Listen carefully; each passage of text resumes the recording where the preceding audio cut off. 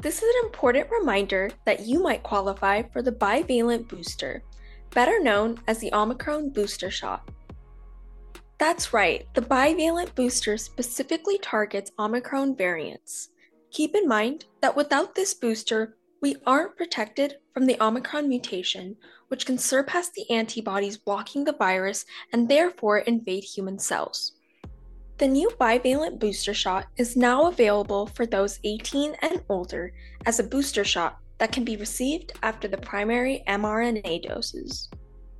Remember, this Omicron bivalent dose is a booster shot, so make sure you get your primary dose to be eligible for the Omicron booster. If you need to get up to date with your vaccination, visit vaccinenm.org and schedule your appointment now.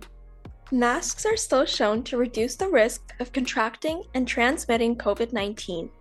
Visit cdc.gov for more information on adequate masks, and remember, mask up, New Mexico.